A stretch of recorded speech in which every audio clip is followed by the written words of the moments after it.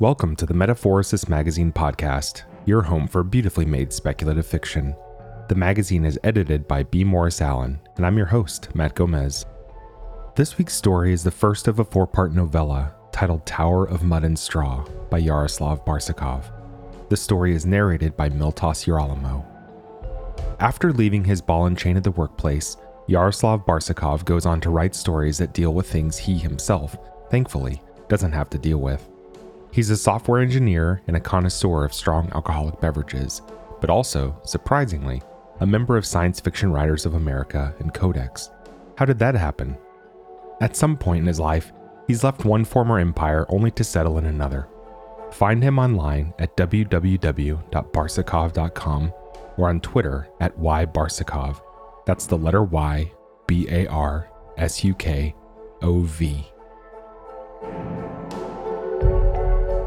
Let's jump in.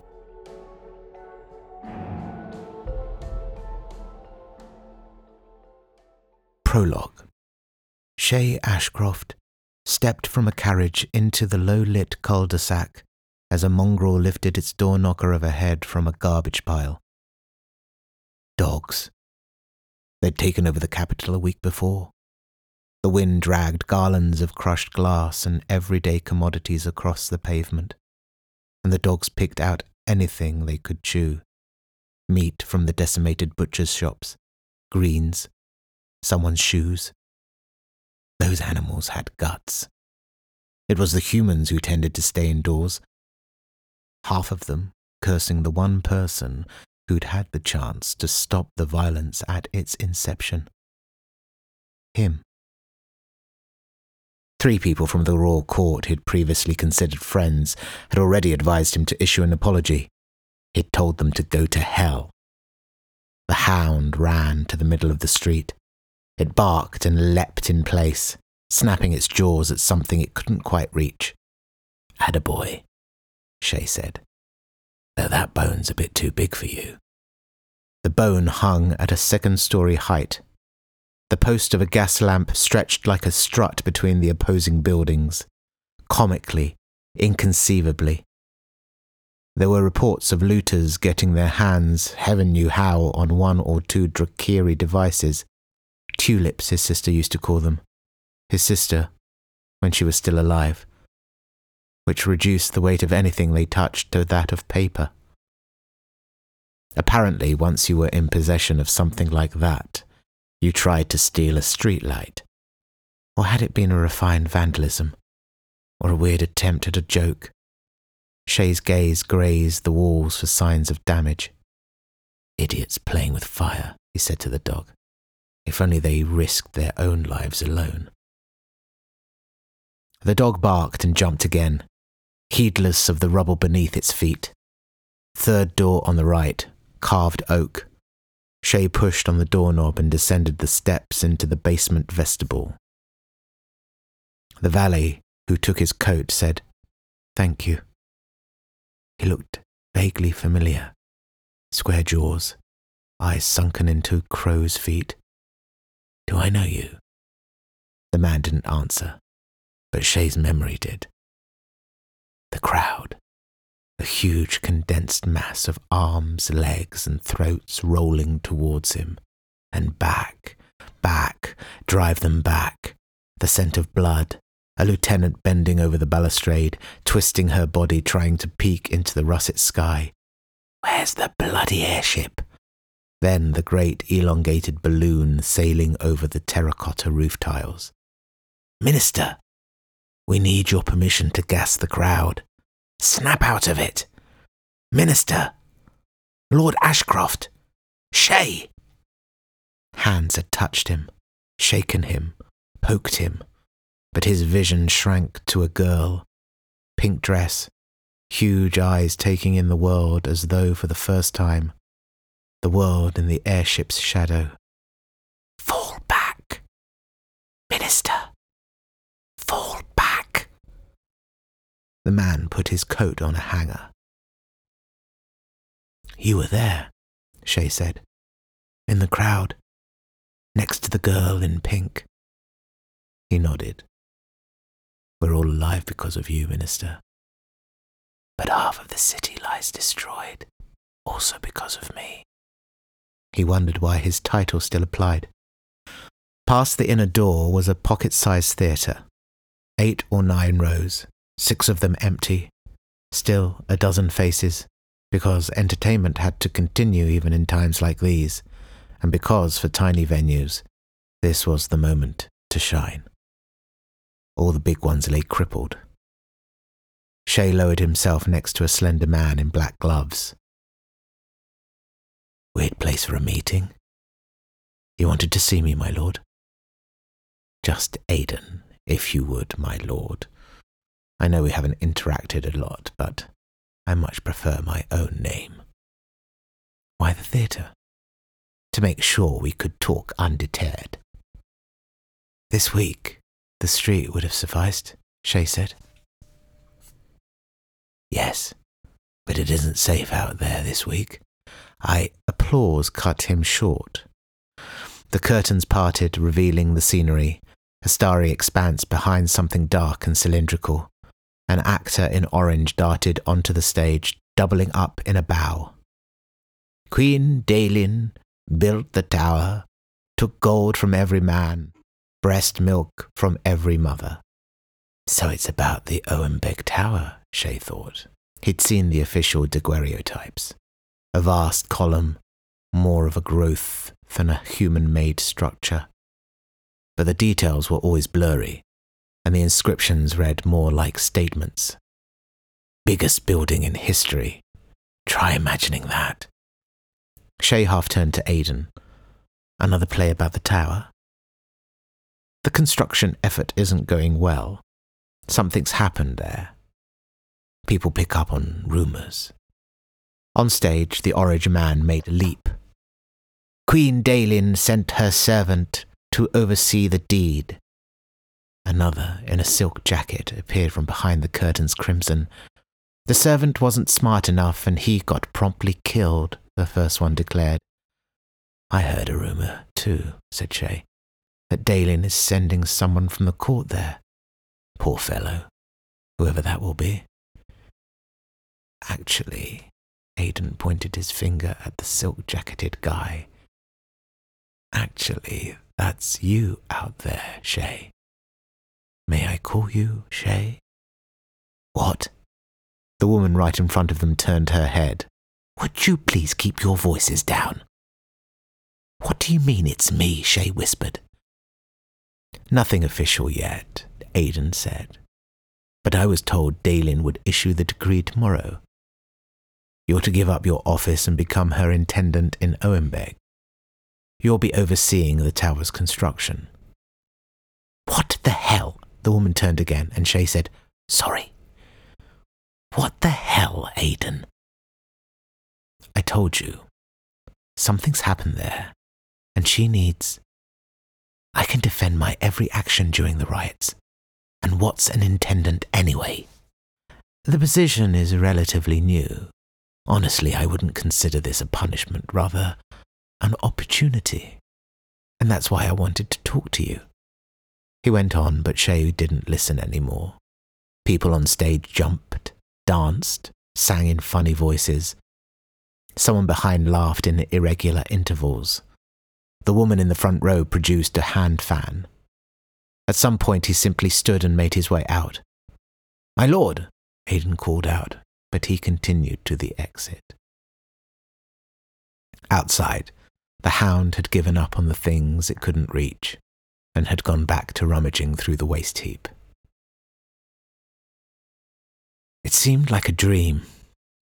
The slow ride from the city's edge, unloading baggage that all looked the same, climbing the pier on which the airship perched. A lady with a southern accent she desperately tried to mask told Shay the first-class suite had been taken, but their second class was just as good.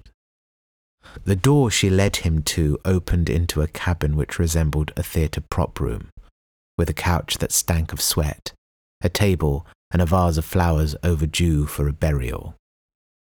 Would you fancy a drink? The southern lady asked. He said, I don't really drink. Tea then? Yes, please. She brought a lone porcelain cup together with a kettle ice cold. Shay had no idea if it was another affront or simple negligence, and frankly, he didn't care anymore. As the airship slid into a farewell glide over the capital towards where the horizon squeezed the sun of its last drops, he sat and sipped the bland brew. Behind the window, the palace swam by, the red hill, the honeycombs of the guard tower's lights. "Consider this an opportunity," Aidan had told him. "I sure hope, Aidan," Shay said now, "that you don't mean suicide." His sister would have been proud of him, were she still alive. He could have refused the assignment. He could have begged. But there was something noble, romantic even, in accepting an unjust punishment. "There. I made a decision. I would do it again. I bear the consequences. I am to ensure the tower gets built," he thought. "It will be the swiftest and most efficient construction ever. And I'll find a way to return, to get back what they've taken from me." He raised the cup in a mock salute as the palace swam out of view. "There goes my life at the capital, Lena, sis, my dear thing. After you passed away, I tried to let it go, focus on my career. And look how well that came out. Please forgive that I've stopped speaking to you. I guess the turning point for me was that reception, when someone asked me who you were, at which point I realized I was talking out loud. And of course it's bonkers conversing with an imaginary dead person. But we're all crazy in some way or another, aren't we? The trick is figuring out who's at some and who's already at another. I wish I had your strength, and I wish you were here now." Part 1. The Duchy. 1. Shay awoke when the ship made a leap towards hell. Under the daylight's varnish, the cabin took a dive, jolted, plunged. "Maybe we're passing through a pocket of air," his brain whispered. "Lie still for a minute. It will blow over." He tore his hand from the mattress and raised it to his face. The pinky trembled lightly. The next jolt threw him off the couch, and somewhere in the gondola's bowels 24 throats produced a collective sigh. Shay was about to join them when a thought sent him into nervous laughter. A fall from grace, perhaps a literal one this time. He refused to go out like that. Still buttoning his shirt, he peeked into the corridor. To his right, the door to the luxury suite swung open, spewing a man in a smoking jacket who sized him up and in a shrill voice said, "Are we going to die?" So, the southern lady didn't lie. First class really was taken. Shay squeezed himself past the guy. "Don't stand there. Go back to your room and hold on to something." Behind him, the shrill voice repeated, "Are we going to die?" "If we are, I'll let you know." The corridor widened into the dining lounge. Pristine white, shards on the floor, cutlery quivering in unison with his own pounding on the bridge door. "Skipper, what's going on?" After a good 10 seconds, a muffled voice said, "Who is it?" "Ashcroft." A new dive slapped him against the wall. The door half opened, and an acned face appeared in the gap. "Minister?" "A former one. Let me in." "Let him in, Jonah," another voice said. The control cabin was more like a slice of a lantern house's lantern room than a naval ship's bridge. 4 would have been a crowd here. The captain wearing an olive dress coat of Owenbeg, their destination stood at the helm. For Shay, he came across as a collection of unconnected details, a wide nape, a sideburn, a crease in the trousers, and the acned face, probably the first mate, clutched a second wheel. "How may I help you, Minister?" said the captain without turning. by telling me what the hell's going on. First time in the Duchy, I presume. Me and a bunch of other folks, apparently. The passenger cabins are learning to sing opera right now. It's just turbulence. I know turbulence. The room made another dance move, and Shay grabbed an iron lever to steady himself. Please let go of that, Minister, the acne boy said. I know turbulence. This feels like a drunken sailor party. A bad day today, that's what it is, the captain said. It's the air. The air hits it, gets pushed in all directions, gains speed, roughs us up. The air hits what? To starboard, Mr. Ashcroft. Still not turning, the captain waved his hand and Shay looked. Gasped. Took a few uneven steps towards the windscreen. Behind it, there was something vast, something dark, a stretch of an evening sky pasted onto midday. To say the tower was colossal was to compare a volcano to a matchstick. It was a mountain's trunk, freed from the foothills, and the scattering of villages in its shadow could have been cardboard toys. His responsibility? How could he do anything to it, ensure anything about it? Gosh, Shay said. What altitude are we at? 1,200 feet. How high is the damn thing? 1,000, give or take. And I hear they're planning to put another 1,000 on top of it. But really, I should ask you that, no? Pardon? No fools here, Lord Ashcroft.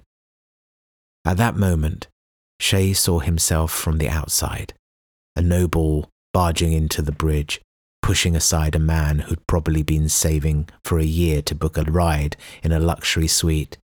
The tone, the words, Skipper. He stretched out his hand.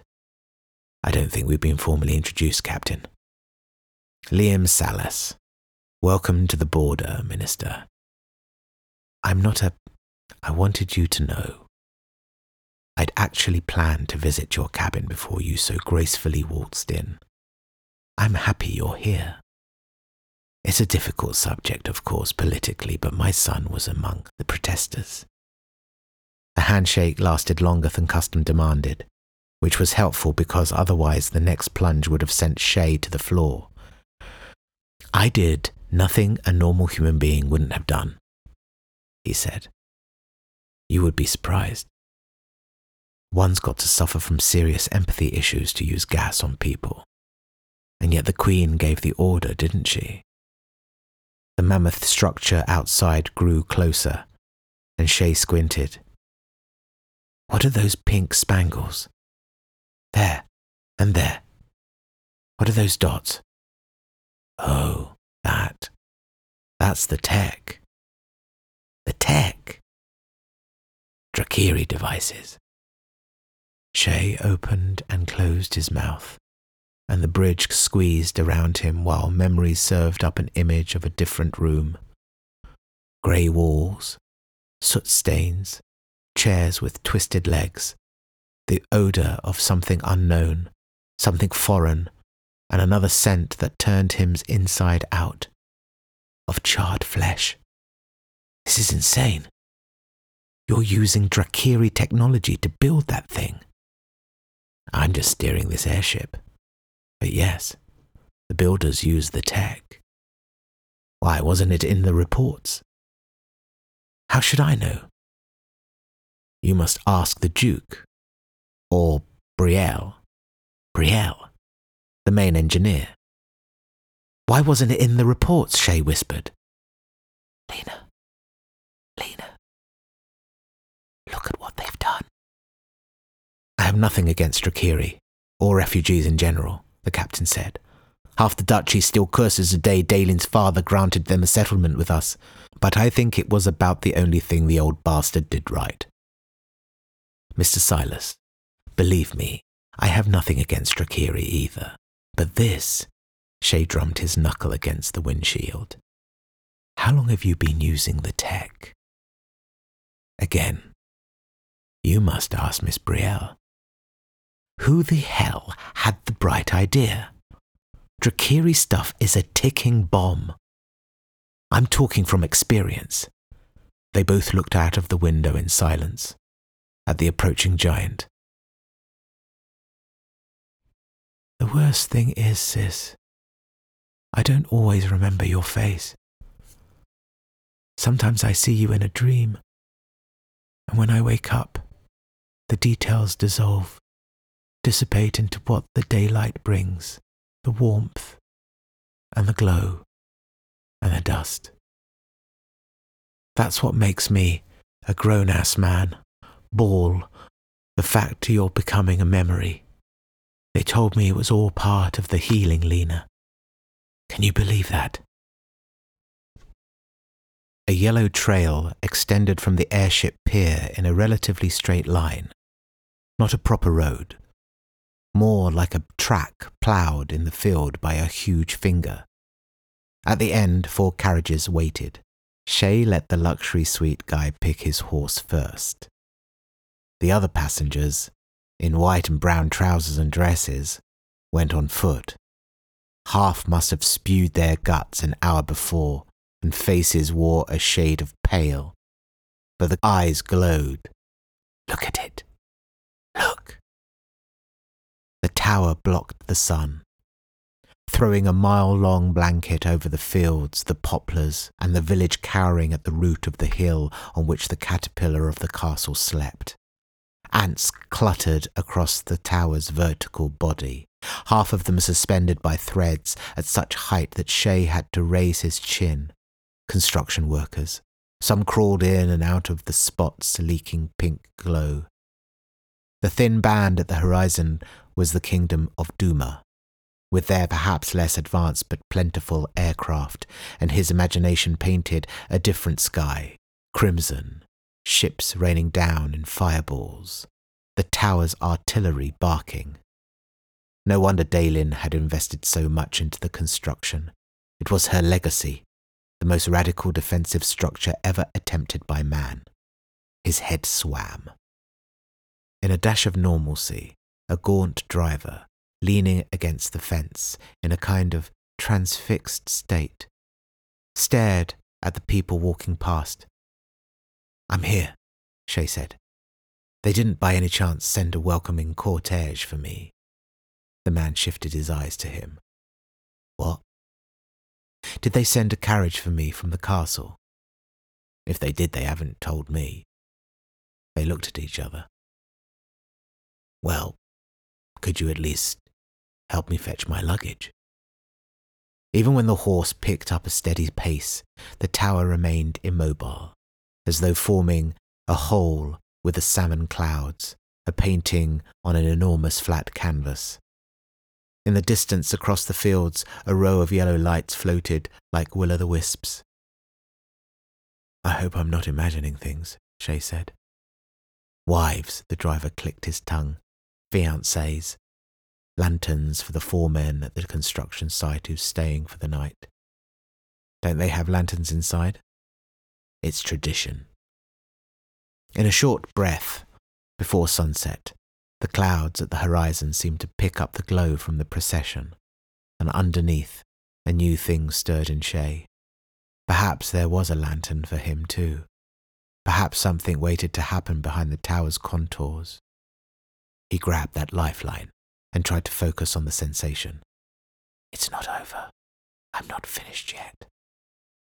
At the village's outskirts, a boy and a girl, a pair of brown dashes for knees, ran in circles, slinging dust at each other. Look at him, the driver said. Look at that guy go. A man pulled an empty 2-wheeled cart at the road's opposite side. There was something about him, something unnatural, and a moment later, Shay realized what. He was moving too fast, like a marathon runner, but without any visible effort, no muscles bulging. He glided. A Drakiri fellow, the driver spat, without malice, as if paying some weird tribute. Can pull those things all day. Those aren't real carriages, though. Huh? We call them drickshaws. No place for luggage. I hate the idea of being carried by another human being, Shay said. Or a Drakiri. Doesn't matter. I can't understand how anyone wouldn't find it offensive. Only don't tell them that, boss. We'll smack you on the head with the whole cart. Strong, those fellows. Lot stronger than you and me. Yes. I've heard as much. Still, a job doesn't become less degrading because it's easier. Few other jobs around here, boss. You can work the fields, but they don't care for that. Eyes on the road. The Drakiri dashed past them. What about the tower? Shay said. I bet one of them could replace a couple of human builders. They don't care for the tower either. Oi! The driver smacked the horse on the rump. They don't care for the tower at all. Why? The man shrugged. They rode past the houses, blind lattice windows caked with dust, past a butcher with a beer belly and a dirty apron, dragging his feet as though time marched at a slower pace for him, kids tumbling around in the dirt, heaps of raked leaves. Triangles of the wooden roofs didn't touch the rising moon but hid the tower, and with it went Shay's lifeline. He was at the border, and in as deep a province as it got, on someone else's land, without an office, a foreign graft on the local hierarchy. This intendancy system, had Dalen created it just to give failure a home? In a sense, he was back to where he had left his family estate 8 years ago. The welcoming cortege waited for him at the castle gates, a grey-haired woman with a hawk nose. In the sunset, the wall behind her could have been made of sand. I'm Fiona, the major domo, she said, but when he extended his hand, didn't change her pose. The sticks of arms crossed over her stomach, fingers which would have made a musician proud had they not been mutilated by arthritis. Shay chuckled.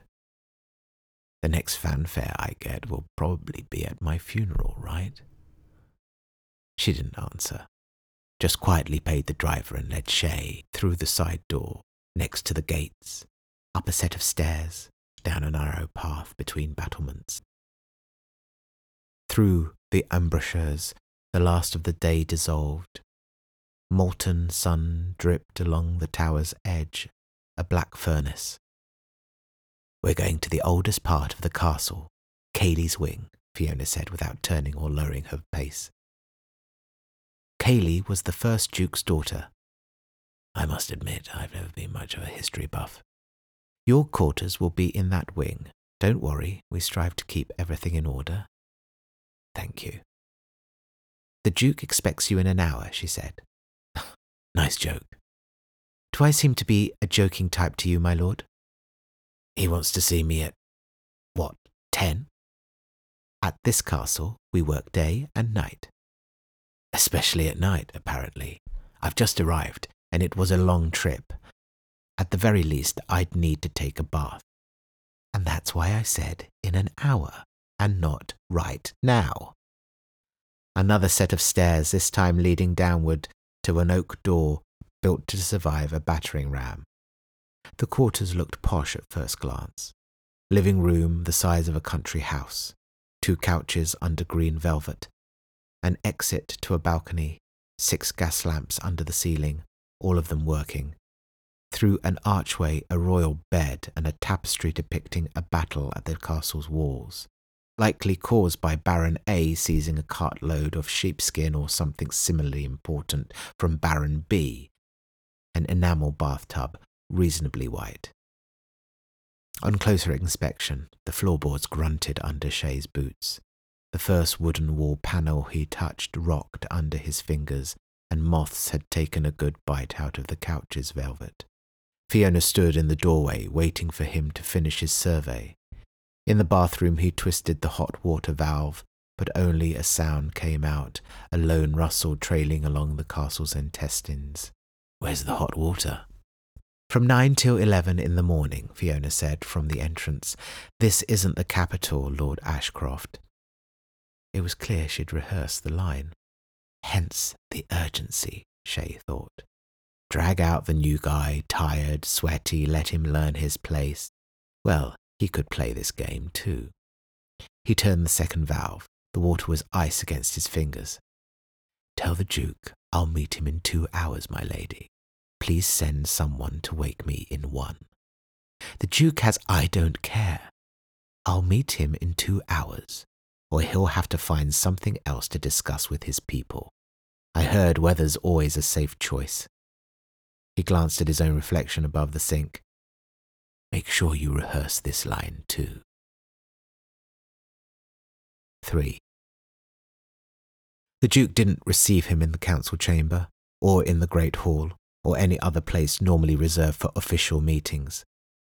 A servant led Shay back between the battlements and into the new castle, diving into a labyrinth of narrow passages, a succession of U-turns whose main purpose was most likely to create an illusion of space. No, the Duke received him in a drawing room, which of course sent a message. Shay was a guest here, an important but ultimately a passing one. The windows were holes into the night, but the walls reflected warm yellow, as though life had dipped everything between them in amber to wait for Shay's arrival. It was a scene from a painting, a thin man in his 60s on a satin couch, already wearing a rehearsed sardonic smile on pursed lips. To his right, a group of 4 fellows looking like someone had fashioned them from the same piece of wood, and 1 woman. They couldn't have been waiting for him more than 10 minutes, but because of the yellow glow and the affected poses, it seemed as though they had been here forever. Welcome to Owenbeg, Ashcroft, said the Duke. My lord, the Queen extends her... Oh, yes. How is the old fart Daelin doing? The man came alive, recrossing his legs and leaning on his palm. Dear all, did you know we had the same teacher of astronomy when we were kids? She was smarter than me, I'll give her that. The only problem is, it's not the stars she was chiefly interested in, but the boys. Shay blinked. My lord, I'm not sure it's appropriate in the presence of a lady. Yes. Let's dispense with the pleasantries. Everyone, this is Shay Ashcroft, former Minister of Internal Affairs, former Counsellor to the Queen, and, starting with today, an intendant in our humble domain. Whatever the hell that means. As for this lot, he waved his hand theatrically. This is Patrick, my military counsellor. Sean, Counsellor of Justice. He recited the other first names, omitting the titles and surnames. Miss Brielle is our chief engineer at the tower. A red-headed woman of 35 stood closest to the couch. Perfect oval of an open face, somewhat heavy figure. The men kept their gaze on their master, actors waiting for their cue. She was the only one who looked Shay in the eye. Smiled. And this, the Duke said, is Lena, my Counsellor of Arts. For a moment, for Shay, the Duke disappeared. What are the odds? Not just the name, but something in the profile. The posture. Standing in the corner, looking out the blind window, as though not a part of the reception, which was why he hadn't noticed her before. Lena was half a head above everyone else save for him and the man whom the Duke had designated as Patrick. She wore a long dress the colour of her hair, a black wave rolling down her back, framing her face with its sculpture-precise features. He'd never heard of an arts counsellor, and anyway the Duke didn't have a reputation as a patron of arts. Most probably they shared a connection. Lovers, then, Shay thought. How about a drink? The Duke said. I don't really drink, my lord. Do I understand it correctly that your primary function as intendant would be sending reports to Daelin? Not quite. It's how often? Queen expects monthly communiques. Marvellous. A smile. Marvellous. Let's agree on a day. Say, first Monday of the month. Fiona will visit you to provide you with notes on the construction effort. So that was how he wanted to play it. His major domo was a censor. Pristine reports, stripped of all the details Daelin doesn't need to know, omissions legitimized by Shay's own signature. Should we take a step back, my lord, he said. Before we agree on any course, I want to fulfill my tourist's duties. Meaning? I'd like to visit the tower. The smile widened, but the Duke's eyes were two ponds on a winter day. And now for the real game. Why? I must assess the progress myself. We'll provide you with all the details. Same as you did with the Drakiri tech. Lena, who until then had appeared lost in thought, turned her head exactly enough to meet Shay's gaze. They held eye contact for a few seconds, and he continued, The Queen heard you'd met with problems. The Duke's face went red. Fools! Lies! All of them! My lord, if I may, the chief engineer said. We've used the Drakiri devices to speed up the construction. The Duke waved her off. That's what we did. Isn't it what Daelin wants? I can't speak for the Queen, but I have a hunch she wants this venture to succeed, not for the tower to crack like an egg, which will happen if you keep using the technology. Shay turned to Brielle. How soon may I visit the site, my lady? She opened her mouth, but the Duke broke her off again. Do you have a background in construction? No. Exactly because you've what? You've led a shoe factory before becoming a minister? I've managed an upholstery workshop, my lord. It was a family enterprise, fairly big too. We supplied big as my ass. The Duke slapped the arm of his chair. I don't care. He could afford profanity. He had at least 20 years of a head start in politics, and this was his turf. Everybody in the room stared at Shay, including the tapestry griffins on the wall. He could press them, push his status as the Queen's envoy, but wouldn't that make the situation worse? Listen, I understand you feel I'm intruding upon your authority, he said. I'm only here to help. We want the same thing. There, the Duke propelled himself from the couch. There, you sit at the Red Hill and you think you know what it's like out here. Let me tell you, you don't. For Daelin, the tower's a vanity project. No, it's an anti-airship stronghold. Same for you, same for her. All old Daelin sees is a symbol of pride. We need the bloody thing if we're to survive. So it's about survival now. I'm sorry, my lord, but the fact that you board a Duma doesn't make it. Oh, really? The Duke marched towards Shay, stopping halfway at the invisible demarcation line where his posse's space ended. Have you seen their crown prince? The one who's been running the country ever since his father had a stroke? That's pure warmongering and you know it. Even when I was a kid, someone's always been talking about Duma attacking us. Go across the border. The Duke stabbed a finger at the black window. I implore you, visit Poltava, their village. But half the people are ours from before the boundary changed, or rather were ours. See what they've done to the place. See it for yourself. Then there's the question of the sabotage attempts, Patrick, the military councillor, said in a sudden, clear, resolute baritone. Who but the Crown Prince? The Duke, who'd been shifting his weight from one foot to another, froze in mid-motion, and a new expression flickered in his eyes. Fear. Shay took a step forward. Sabotage attempts. We don't, Patrick began. Shut up, the Duke said. Just shut your mouth. Can you shut your mouth for me?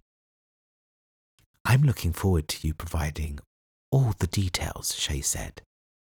Brielle raised her chin. My lord, I don't think there's any harm in showing the tower to Lord Ashcroft.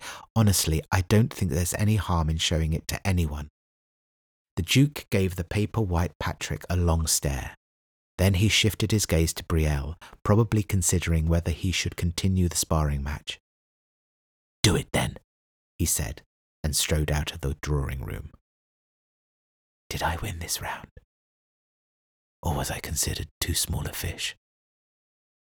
The woman in the black dress turned and crossed the room No, she glided through it, sailed, dashed past the befuddled lords, whom she didn't grant a single word, disappeared behind the same door the Duke had, and left Shay still trying to hold the gaze which wasn't there anymore. Lena, the Duke's lover, was a Drakiri.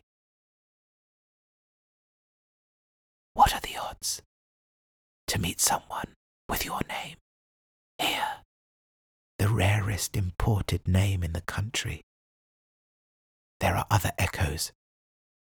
The way she's holding her head, the pride, the eyes. She probably sleeps with the Duke, though, so we won't interact much. And anyway, Lena, I'll never talk with anyone the way we talked. 4. Morning breathed the coming winter. Thin mist that bleached the air, seeped through the embrasures, snaked around the bastions, before finally dissolving into sediment on the balcony's floor. Past the battlements, the tower was oversized theatre scenery showing nothing of yesterday's promise, and the courtyard below him stood empty, as did the balconies to Shay's left and right. He listened. Only a caw came, which could have been someone trying to fix a cart's wheel, but was more likely a crow clearing its throat. We work day and night, Fiona had said, yet the old wing didn't simply suffer from drowsiness. It looked dead. He went out into the corridor, crypt quiet. With the tip of his boot, Shay pushed the closet door, and to his surprise, it gave way, sweeping a view of a stripped stone cage with the skeleton of a couch. Second door, the same, but without the furniture. He went faster, knocking on some doors and throwing open the others. By the time he reached the staircase, he was reasonably sure the only person alive in Kaylee's wing was him. At the same moment he put his foot onto the first step, a sound bled from above, someone dragging their feet, someone heavy. Fiona, he said, and thought, unless she's gained 100 pounds overnight, that's another. After a hesitation, he pressed himself into the wall.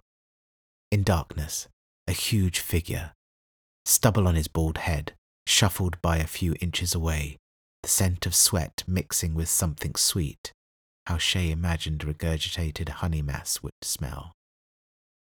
The figure submerged into the corridor's shadows, surfacing each time it passed a gas lamp. Each time Shay's heart doubled its pace, playing drums on his ribcage by the time the stroll came to a stop at his quarters entrance. The man pushed the doorknob with sudden gentleness, reminding him of a prize fighter people had taken him to see once on a diplomatic mission. That one landed his final blows with the same restraint. You do that when you know how easily you can break things.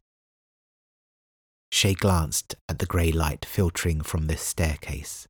From here, 20 seconds across the battlements with good chances too, he was much lighter than the man they'd sent to his quarters. 10 seconds up the stairs, a 20-second sprint to the new castle. Half a minute. He exhaled and tiptoed into the corridor. He would lock the guy in. Being able to snap someone's neck didn't help against locks, and Shay knew how talkative certain people got when kept in confined spaces. At the doorstep, he grasped for the key that wasn't there. Damn! The nightstand. He'd left the keys on the nightstand. He threw a last glance at the staircase, now a bleak spot at the end of a tunnel. Counted another 10 seconds. He pushed the door and stepped inside. In the living room, curtains whispered and caressed the breeze. The bedroom stood deserted too, but metal glittered at the table near the bed. He was halfway there when the guy emerged from the bathroom. He looked down, lacing his breeches, the sweat now mixing with the reek of piss. A stupid thought occurred to Shay. Is he here only to relieve himself? When the man raised his gaze, under his brows, 2 diamonds reflected void, but the hand, as though separate from the body, dashed behind the back to produce a knife half the forearm long. When he swung, Shay leaned forward, caught the man's wrist, and pulled the 300-pound mass past him. He hoped to twist the arm and dislocate the shoulder, but the man simply stumbled, shook him off, did another swing from the side blindly, leaving a bloody trail in the right sleeve of Shay's jacket. Cursing, he dove past the assailant's back and threw all his weight into a single punch under the ribs. And while the mountain of fat and muscles was catching its breath, Shay exercised the only option available to him: to run, into the corridor, towards the bleak light leaking from the top of the staircase. The familiar sounds of steps came from above. Of course, it was logical. Whoever wanted to kill him, if they weren't completely stupid, would have taken care of the insurance. 2 men going into an abandoned wing might have seemed suspicious, but send one in and then the second to finish the job. Fuck, Shay said. Fuck! Ignoring the pain, he rammed his shoulder into the nearest door and immediately slammed it shut again, this time from the inside. He took a step back, folding his lips as though to whistle, letting the air seep out. 2 sets of footsteps cadenced towards each other, clack, clack, against the stone. When they met, there was a moment of silence, followed by something heavy tumbling.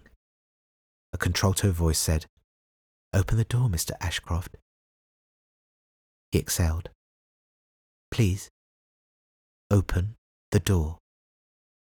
The bald man lay on the floor with his knees to his chest, one hand tucked under his belly as though in a fit of modesty. The stubble glistened, the gas lamp's light wrapping silver around each hair. Next to him stood Lena, same long black dress as the day before, same wave cascading elaborately down the side of her face. Those fellows will smack you on the head with the whole cart, Shay remembered. Is he dead? I don't think so. Thank you, my lady. Don't mention it. He stepped out into the corridor and probed the body with his boot. This fellow would probably disagree. Nothing to mention apart from you saving my life, my lady. Please, help me get him into this room. It occurred to him there must have been such brutes in that crowd of protesters too, craving only blood, destruction. Oh dear. How can I even think that? He squeezed his forehead with his fingertips and the soft flesh of his palm. Those have been people. Innocent people. I need to question him. In one fluid motion, Lena knelt and pulled the man's lower jaw. Look. No tongue. Some things you learn from your neighbours. They do it in Duma. We should deliver him to the authorities then. She cocked her head. You're funny, you know that. Considering one of those authorities sent him to kill you. You have any idea who? Lena shrugged and with 2 fingers drew back her hair. Anyone could have. Patrick or someone else from the entourage, out of fear you would take their place. But the most obvious possibility is the Duke himself, though he never mentioned anything to me. You and the Duke, Shay swallowed the rest of the sentence. Why had he said that? But she didn't answer anyway. It seems I'm not going to win any popularity contests around here. Thank your queen for putting you into this. I knew one of them would try to kill you right after the reception. And you save every stranger that comes by? Shouldn't I? A half smile opened into weariness. With what? Her life? Her position? People around her? Yesterday you were concerned about Brielle using our technology. You're concerned too, am I right? The fellow who drove me here told me no Drakiri would work at the construction site. Have you heard of the Mimic Tower? No. You may find it useful to read up on Drakiri history. See you around, Mr. Ashcroft. She strode away, her gait refined, as though belonging to the life he'd left behind, with its gold, embers, halls, dresses, with its evenings on a terrace at the Red Hill, overlooking rivers of light. See you around, he said to her back. 5. The tower wasn't what he'd expected. Officially an anti-airship stronghold, Shay had already had a picture in his mind of a disproportionate artillery dugout. The reality was nothing he'd ever seen before. Entering it was entering a city, or rather many cities. A spiral staircase, wide as Market Square, snaked around the inner wall, leaving a vast nothingness in the middle, an abyss that sang with wind and made his head spin. This was a world painted by a lover of chiaroscuro, an addict to strong contrasts.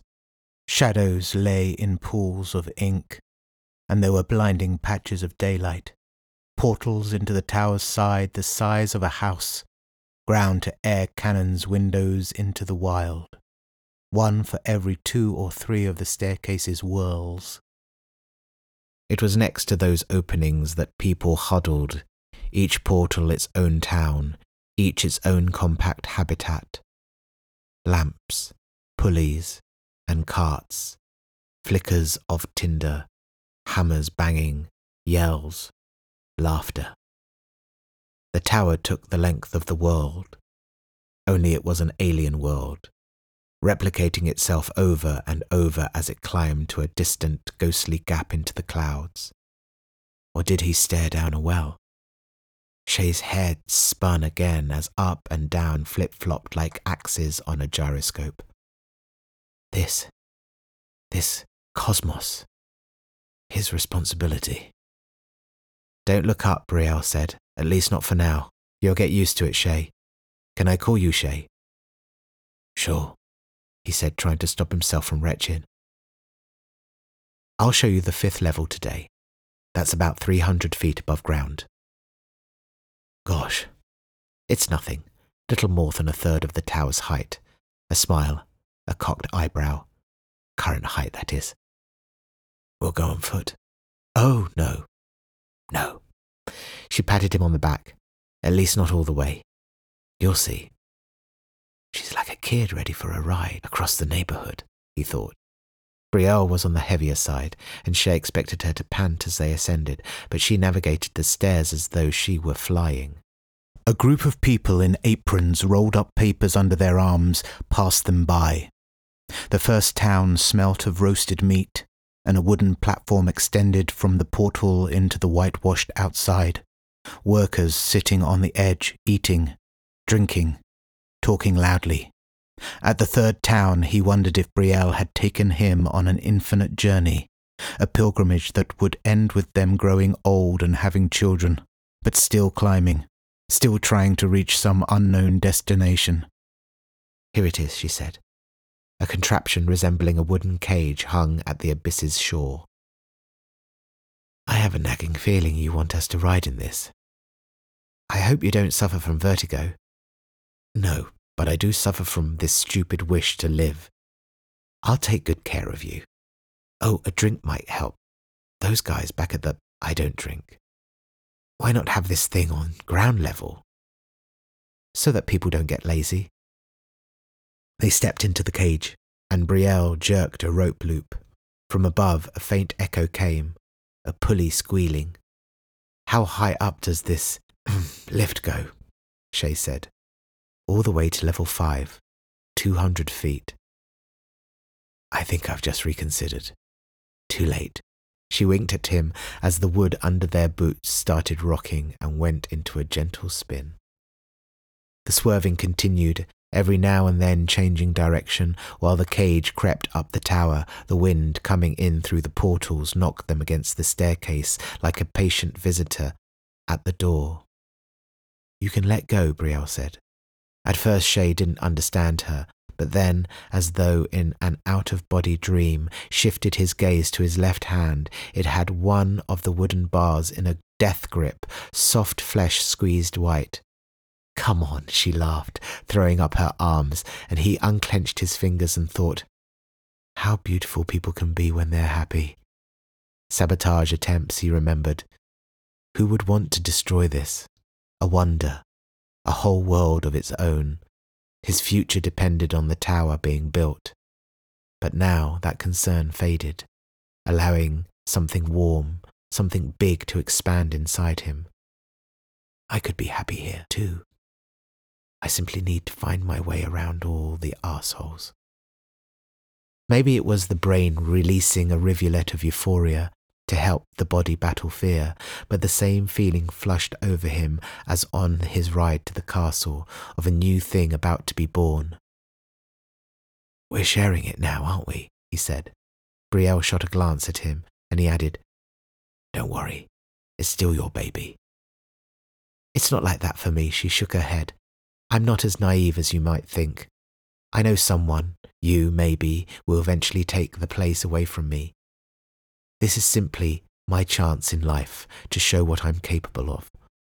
The smile was an abbreviation this time. At this height, temperatures dropped, and the tower started to breathe fresh moss. Honesty for honesty, Shay. Why are you here? Normally people want to go to the Red Hill, and not vice versa. Was it by choice? No, he said. No, I was shown the door. The lift squeezed through a rectangular hole, rising to the platform where 3 men stood waiting for them. 2 panted next to a wheel hooked up to the pulley, and the third one, in an apron, probably a foreman, stepped towards Brielle. Chief Engineer? She leapt onto the platform. The vertigo gripped Shay's chest again. The lift rocked, and there was a band of nothing beyond its edge. He craned his neck and glanced down into the spiral world. Then he took a step forward. Instead of another portal, the tower's wall opposite resembled a huge toothless mouth into which scaffolds and step ladders poked like dental devices. The site of the latest sabotage attempt, as requested, Brielle said. Whoever they were, I have no idea how they smuggled in that much explosive. Shay raised his palm, blocking the light coming through the hole, and in his mind he stumbled into a soot-stained room, coughing, yelling something, knees trembling. Lena, sister. What had he yelled back then? Every word was a reconstruction, a logical approximation. He turned to Brielle. Truth isn't fully explosive, but it's always flammable. You know who said that? I beg your pardon? Who's examined this place? Patrick's men. And they told you it was an explosion? Yes, why?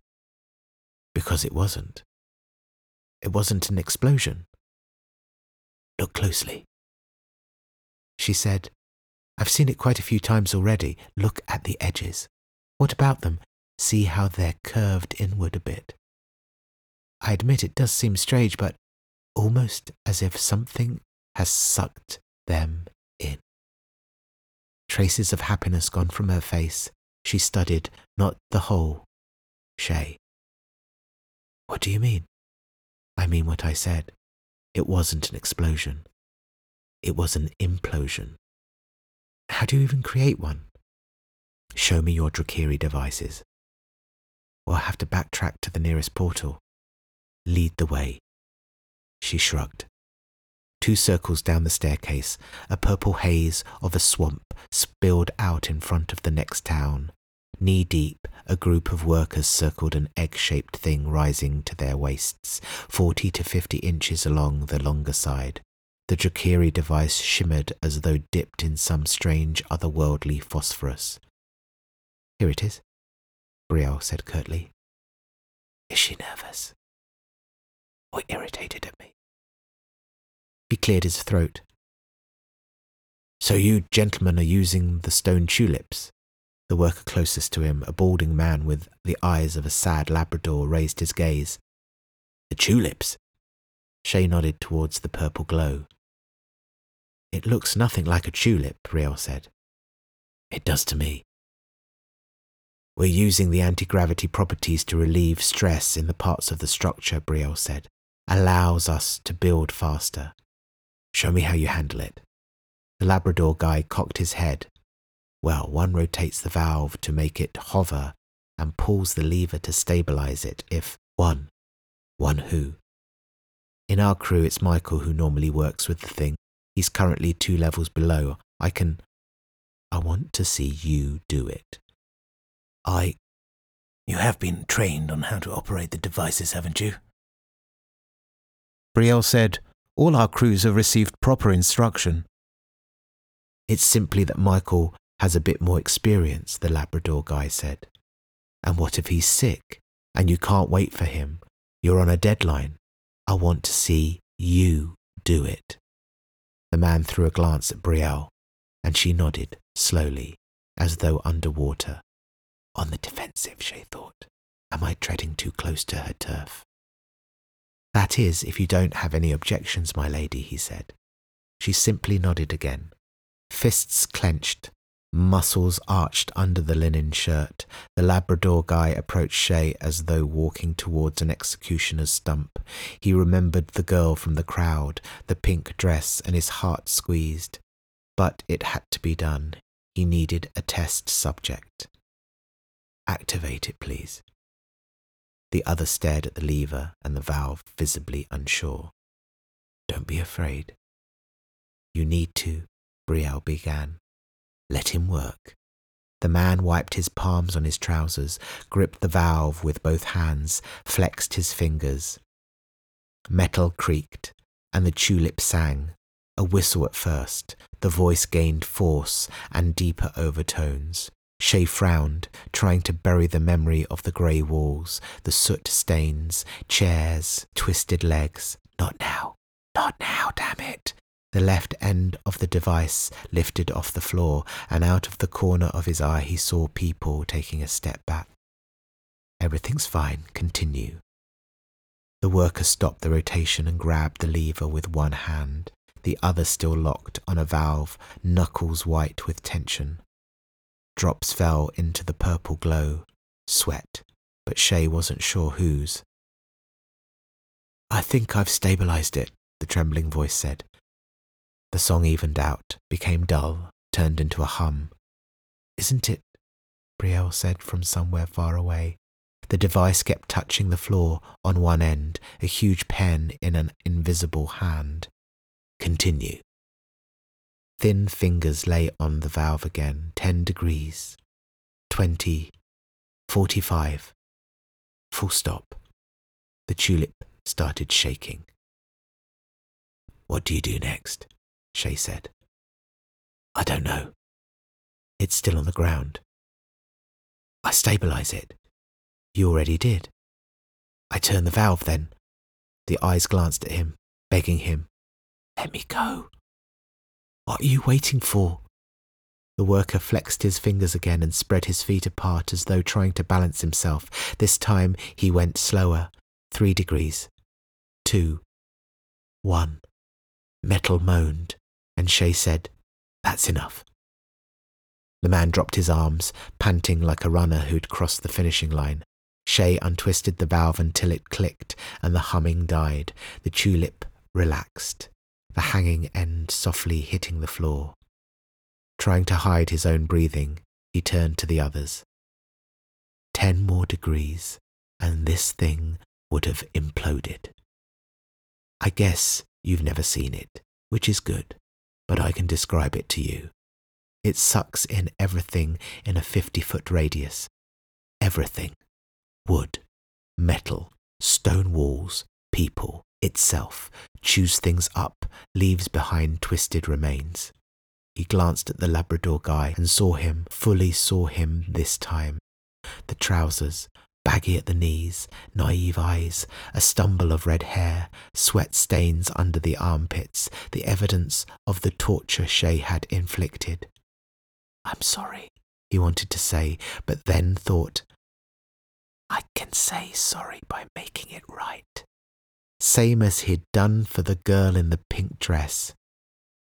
He turned to Brielle.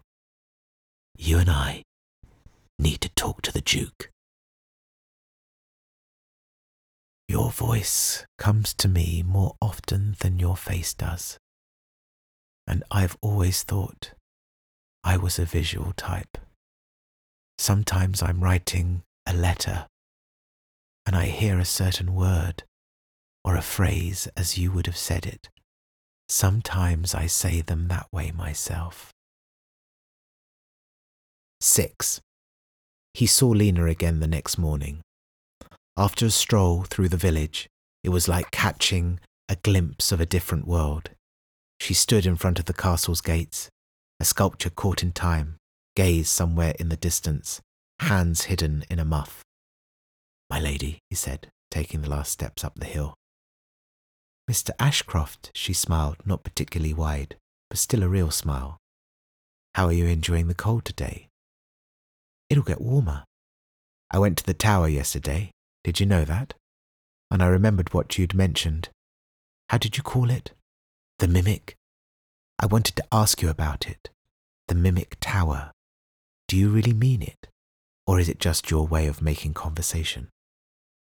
I really mean it. I want to understand why your people won't work at the construction site. Better if I showed you. I'm all for that. Are you? She studied him. Ever been to a Drakiri settlement? Not that I remember. I'm going there right now. Today's the equinox, a festival. I guess you could join me if you have time. Behind Shay, wheels whispered on the gravel. There's my carriage, Mr. Ashcroft. He looked and said, I know the fellow. 15 miles away from the castle, the settlement was a bright spot among the cookie-cutter villages and hillocks. Small flames of kites fluttered 3rd and 4th story high. Owenbeg houses were 2 stories at most, some of them practically grown into the ground. Here, even the trees past the town's walls looked taller, greener, crowns sprinkled with warm paper lanterns, moths ready to take off. Lena got off the carriage and handed the driver the money. We'll be back in a couple of hours.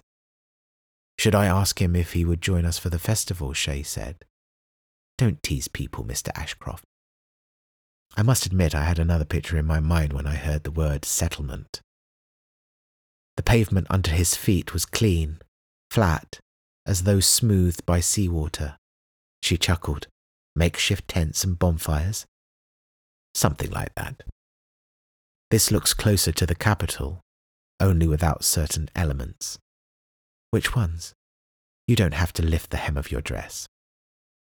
From the cold autumn sunlight drowning the opposite end of the street, children came running at them, moving with double the speed normal kids would do.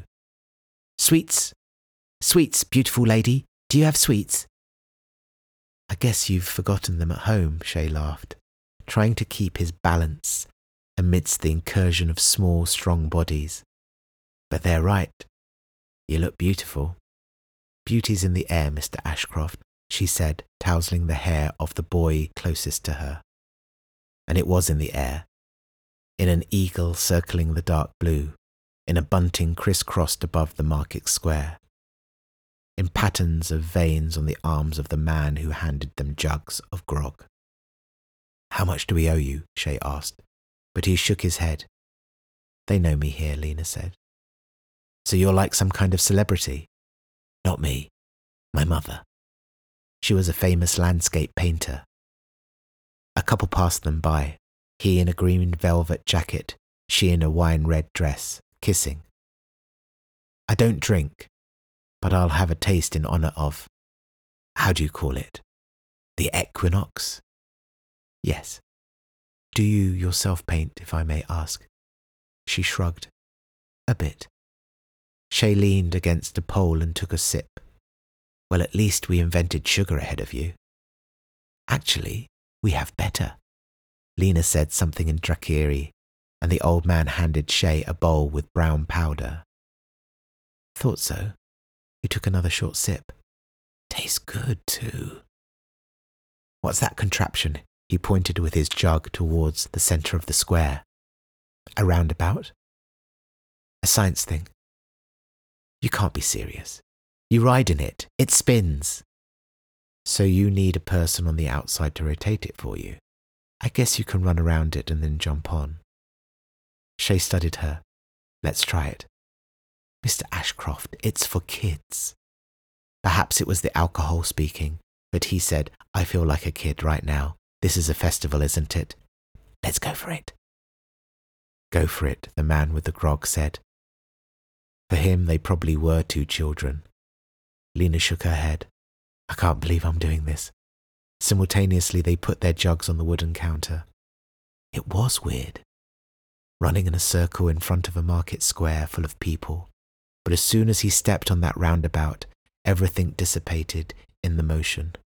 He looked at Lena, her black wave of hair finally untethered, flowing in the air.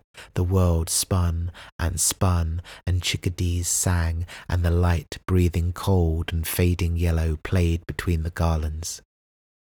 When the grog stalls around them came to a standstill, someone cheered and a few people clapped. Lena did a neat bow and glanced at Shay. Thank you. For what? For making me feel.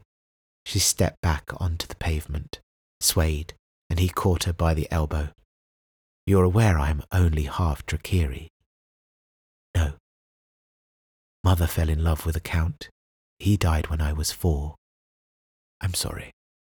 I hardly knew him. They crossed the square, navigating through couples and files of happy children, and dove between the clothing line beaded with orange of paper lanterns. Where are we headed now? You said you wanted to learn about the Mimic Tower. I did.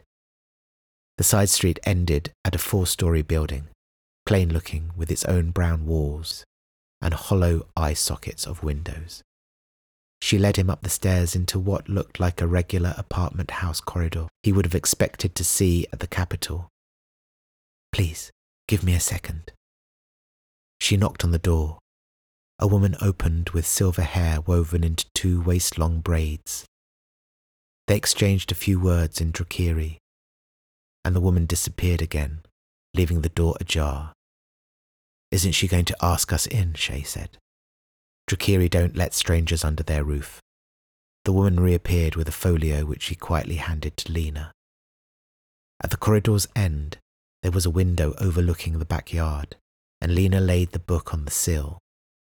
Through the glass, tree branches played with the sunlight, sending golden bunnies on wild romps across the backs of their palms. Tamara is an archivist. Mother did some restoration work for her in the past. This tome is from 2 centuries ago, from when our people lived in Pangania. I'm sorry, Shay said. For what? The genocide. Well, we're still alive, and you need to unlearn apologizing. Won't do you any favours in Oembeg. She thumbed through the book until a picture came up, of a plain with a tower rising in the middle of it, going up to the page's top. Shay said, looks familiar. It does, doesn't it? We keep meticulous records. The edifice was 300 feet in diameter, and we managed to reach 1,100 feet in height before. She turned the page, and on the next picture, the tower wasn't the only thing anymore. From a mountain ridge on the far side of the plain, something stretched out, a column of fat ink, a black finger. You see, Lena said, we believe it was 2 things, the dimensions and the anti-gravity properties of the devices we used in construction. What do you mean? What is this? Your people built a second tower? The second tower built itself. Overnight. And then she turned the page again. What are those sticks?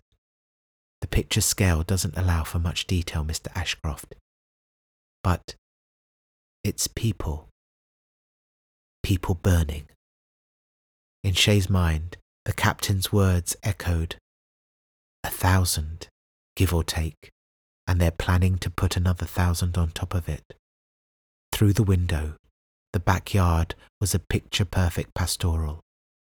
A strip of grass in the tree's shade, a bench the colour of autumn leaves, a dog licking the cool off its paw, but this lazy afternoon tranquillity somehow lent credence to the drawing in the book, as though the world had wilfully taken on a peaceful face to conceal something horrifying. Now you know why you won't find any Drakiri at the construction site, Lena said. Why did you sell the Duke your anti-gravity devices? We didn't sell anything. She leaned towards him. We gave them away, all that we had. Because he threatened you? No, because we don't want to pull Drickshaws anymore. We want a ticket into your society. What was inside that second tower? Why were the people burning? It's called the Mimic Tower, and it's a door. To where?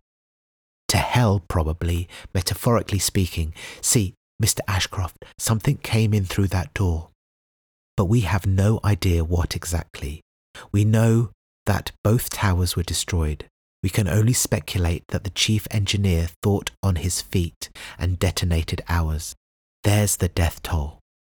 But as far as people go who actually participated in the nightmare, what we don't have are any records of survivors.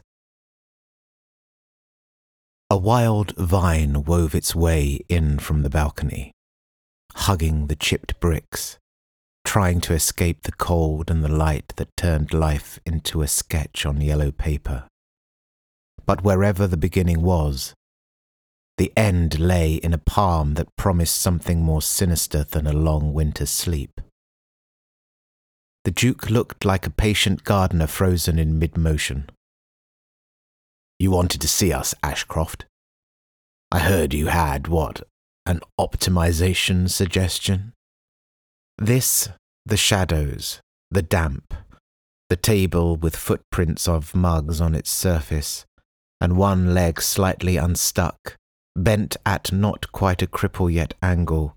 This was the council chamber. Patrick sat staring at the wall, as did the other guy, Sean, while Brielle kept thumbing through a finger-thick stack of papers. She hadn't raised her gaze when Shay entered the room. Lena was absent. Where was she? At the settlement? In her quarters? Drawing? He realized he wanted her to be here. Shay coughed. The suggestion, my lord, is to remove all Drakiri tech from the tower. Mr. Ashcroft, please. Brielle finally glanced at him. I think you're overreacting. The Duke squeezed his fist around the vine's tail, but still didn't move, eyes fixed on the leaves. So you're done with your tourist duties? I am. And you apparently think yourself smarter than all of us. You've been here 5 days and gotten to the root of all our problems? Shay said. It takes a look from the outside. This is laughable, Ashcroft. Is it? I've surveyed 3 different, what you're calling sabotage sites. At all 3, the pattern of damage is consistent with what I call an implosion. As opposed to explosion, it also looks similar to what I've seen of other incidents with Drakiri devices. Seen during what? Your time as a minister? Doesn't matter. Yes. Think about your people, Duke, the workers. In his mind's eye, he saw the girl in the pink dress. I'm like a cart on a track, he thought. I've got no choice. The only thing I can do is press forward. What will happen is as follows. I will file a report to Daylin. Maybe she'll believe me straight away, and you'll receive your orders with the next courier. Maybe she'll send someone else to verify. Maybe she will pay you a visit herself. Consider replacing a disagreeable lord who's put a project of astronomical cost at risk. I respect Lord Ashcroft's opinion, Brielle said, but the evidence is circumstantial. It is not.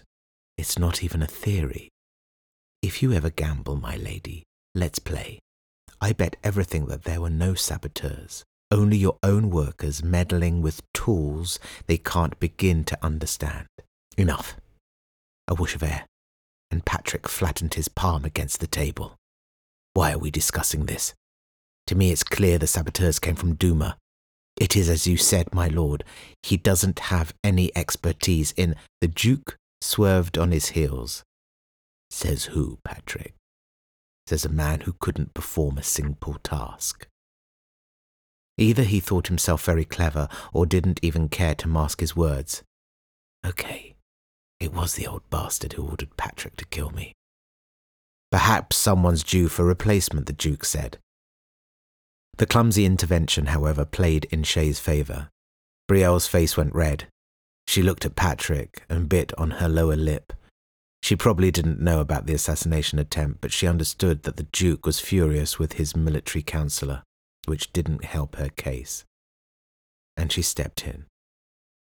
My lord, I've calculations right here. It's perfectly safe. The Duke shifted his gaze to her. I only went along with your original proposal because you promised me it would double the construction speed.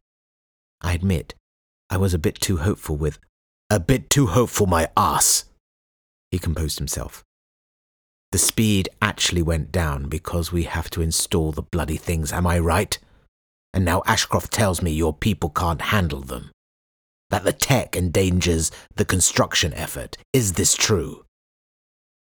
I've calculations. No. The Duke leaned on the table and waved his fingers in front of Brielle. No, I don't want your figures. Tell me if there's a possibility of him being right. I've calculations, she whispered and looked at her hands. I don't know. The Duke straightened and slapped his hips. You lot are amazing. Do you realize how it will make me look once his report reaches Daelin? Shay saw in the Duke's eyes that the matter was being decided. Brielle saw it as well and, with a jerk, stood. My lord, without the tech, we wouldn't be able to build as fast. But we can pull a few tricks to achieve the same speed. Yes, there are options if we reject the tech, but it will cost us a lot. And time, yes, so the speed will again go down in the beginning, but then it will go up. I can run the cost calculations as well, or I'll have someone do it. But please consider it will cost much more, and we will have to employ more people. Approximately 1 new worker per each team. Please consider this. Please consider the cost, my lord. We can train the workers more in using the tech. I've calculations right here. By the end of this near incomprehensible tirade, everybody in the room had their gaze on her. It's not about the building speed, Shay thought. She's worried about something else. A nagging feeling visited him, crept up his arms, squeezed his shoulders, that he'd missed something important. Did I? What did I miss? But the Duke no longer had patience for fine details. Apparently, there was one thing he hated even more than intervention into his affairs, a display of weakness. Have the filth removed from the tower and destroy it. I want no ground left for any rumours. File your report, Ashcroft, and don't forget to mention to the old ass Daelin that we've cleaned our backyard. Do you remember us looking at starlight? Dreaming of the future? Thinking up our tomorrow lives? I go back to those moments.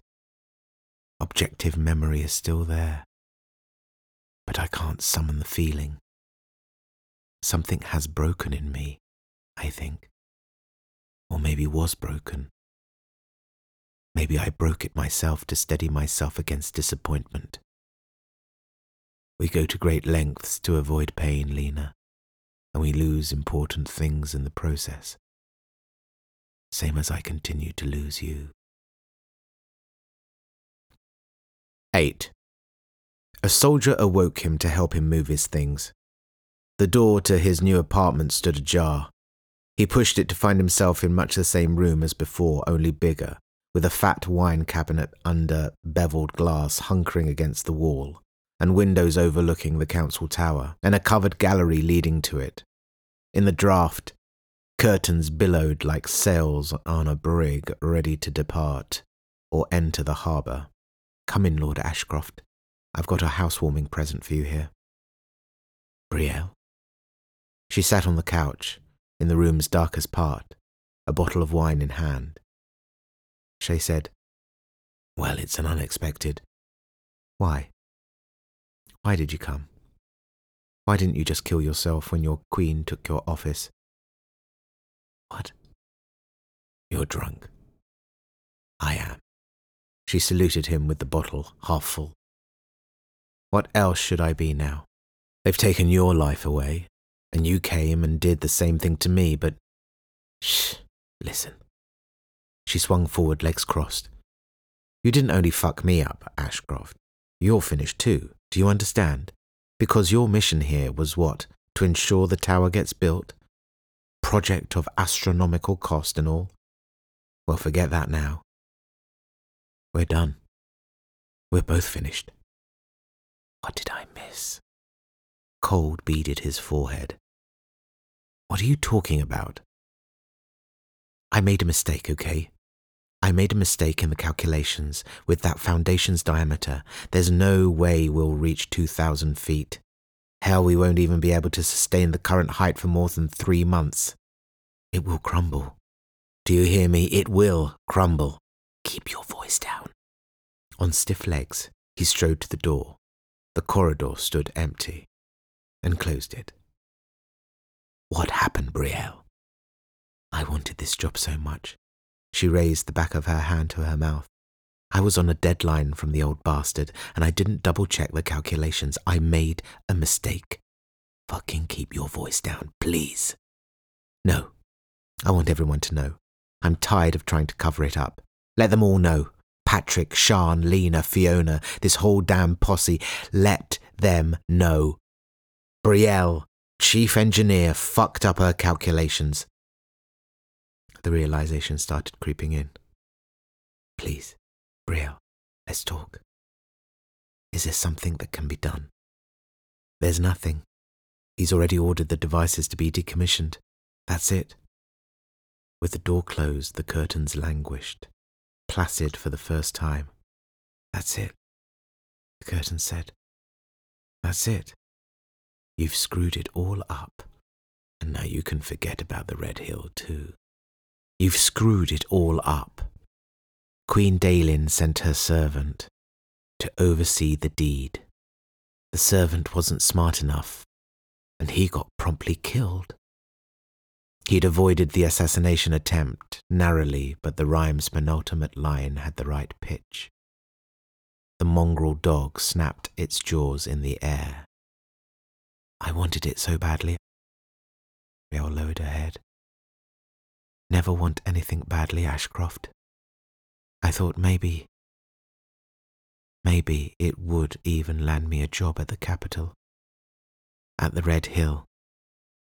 Shay considered the room, the chipped bricks, the curtains, the bland finger of the council tower outside. I know how you feel. He wandered to the wine cabinet, opened it, took out 2 glasses. How about a drink? He said.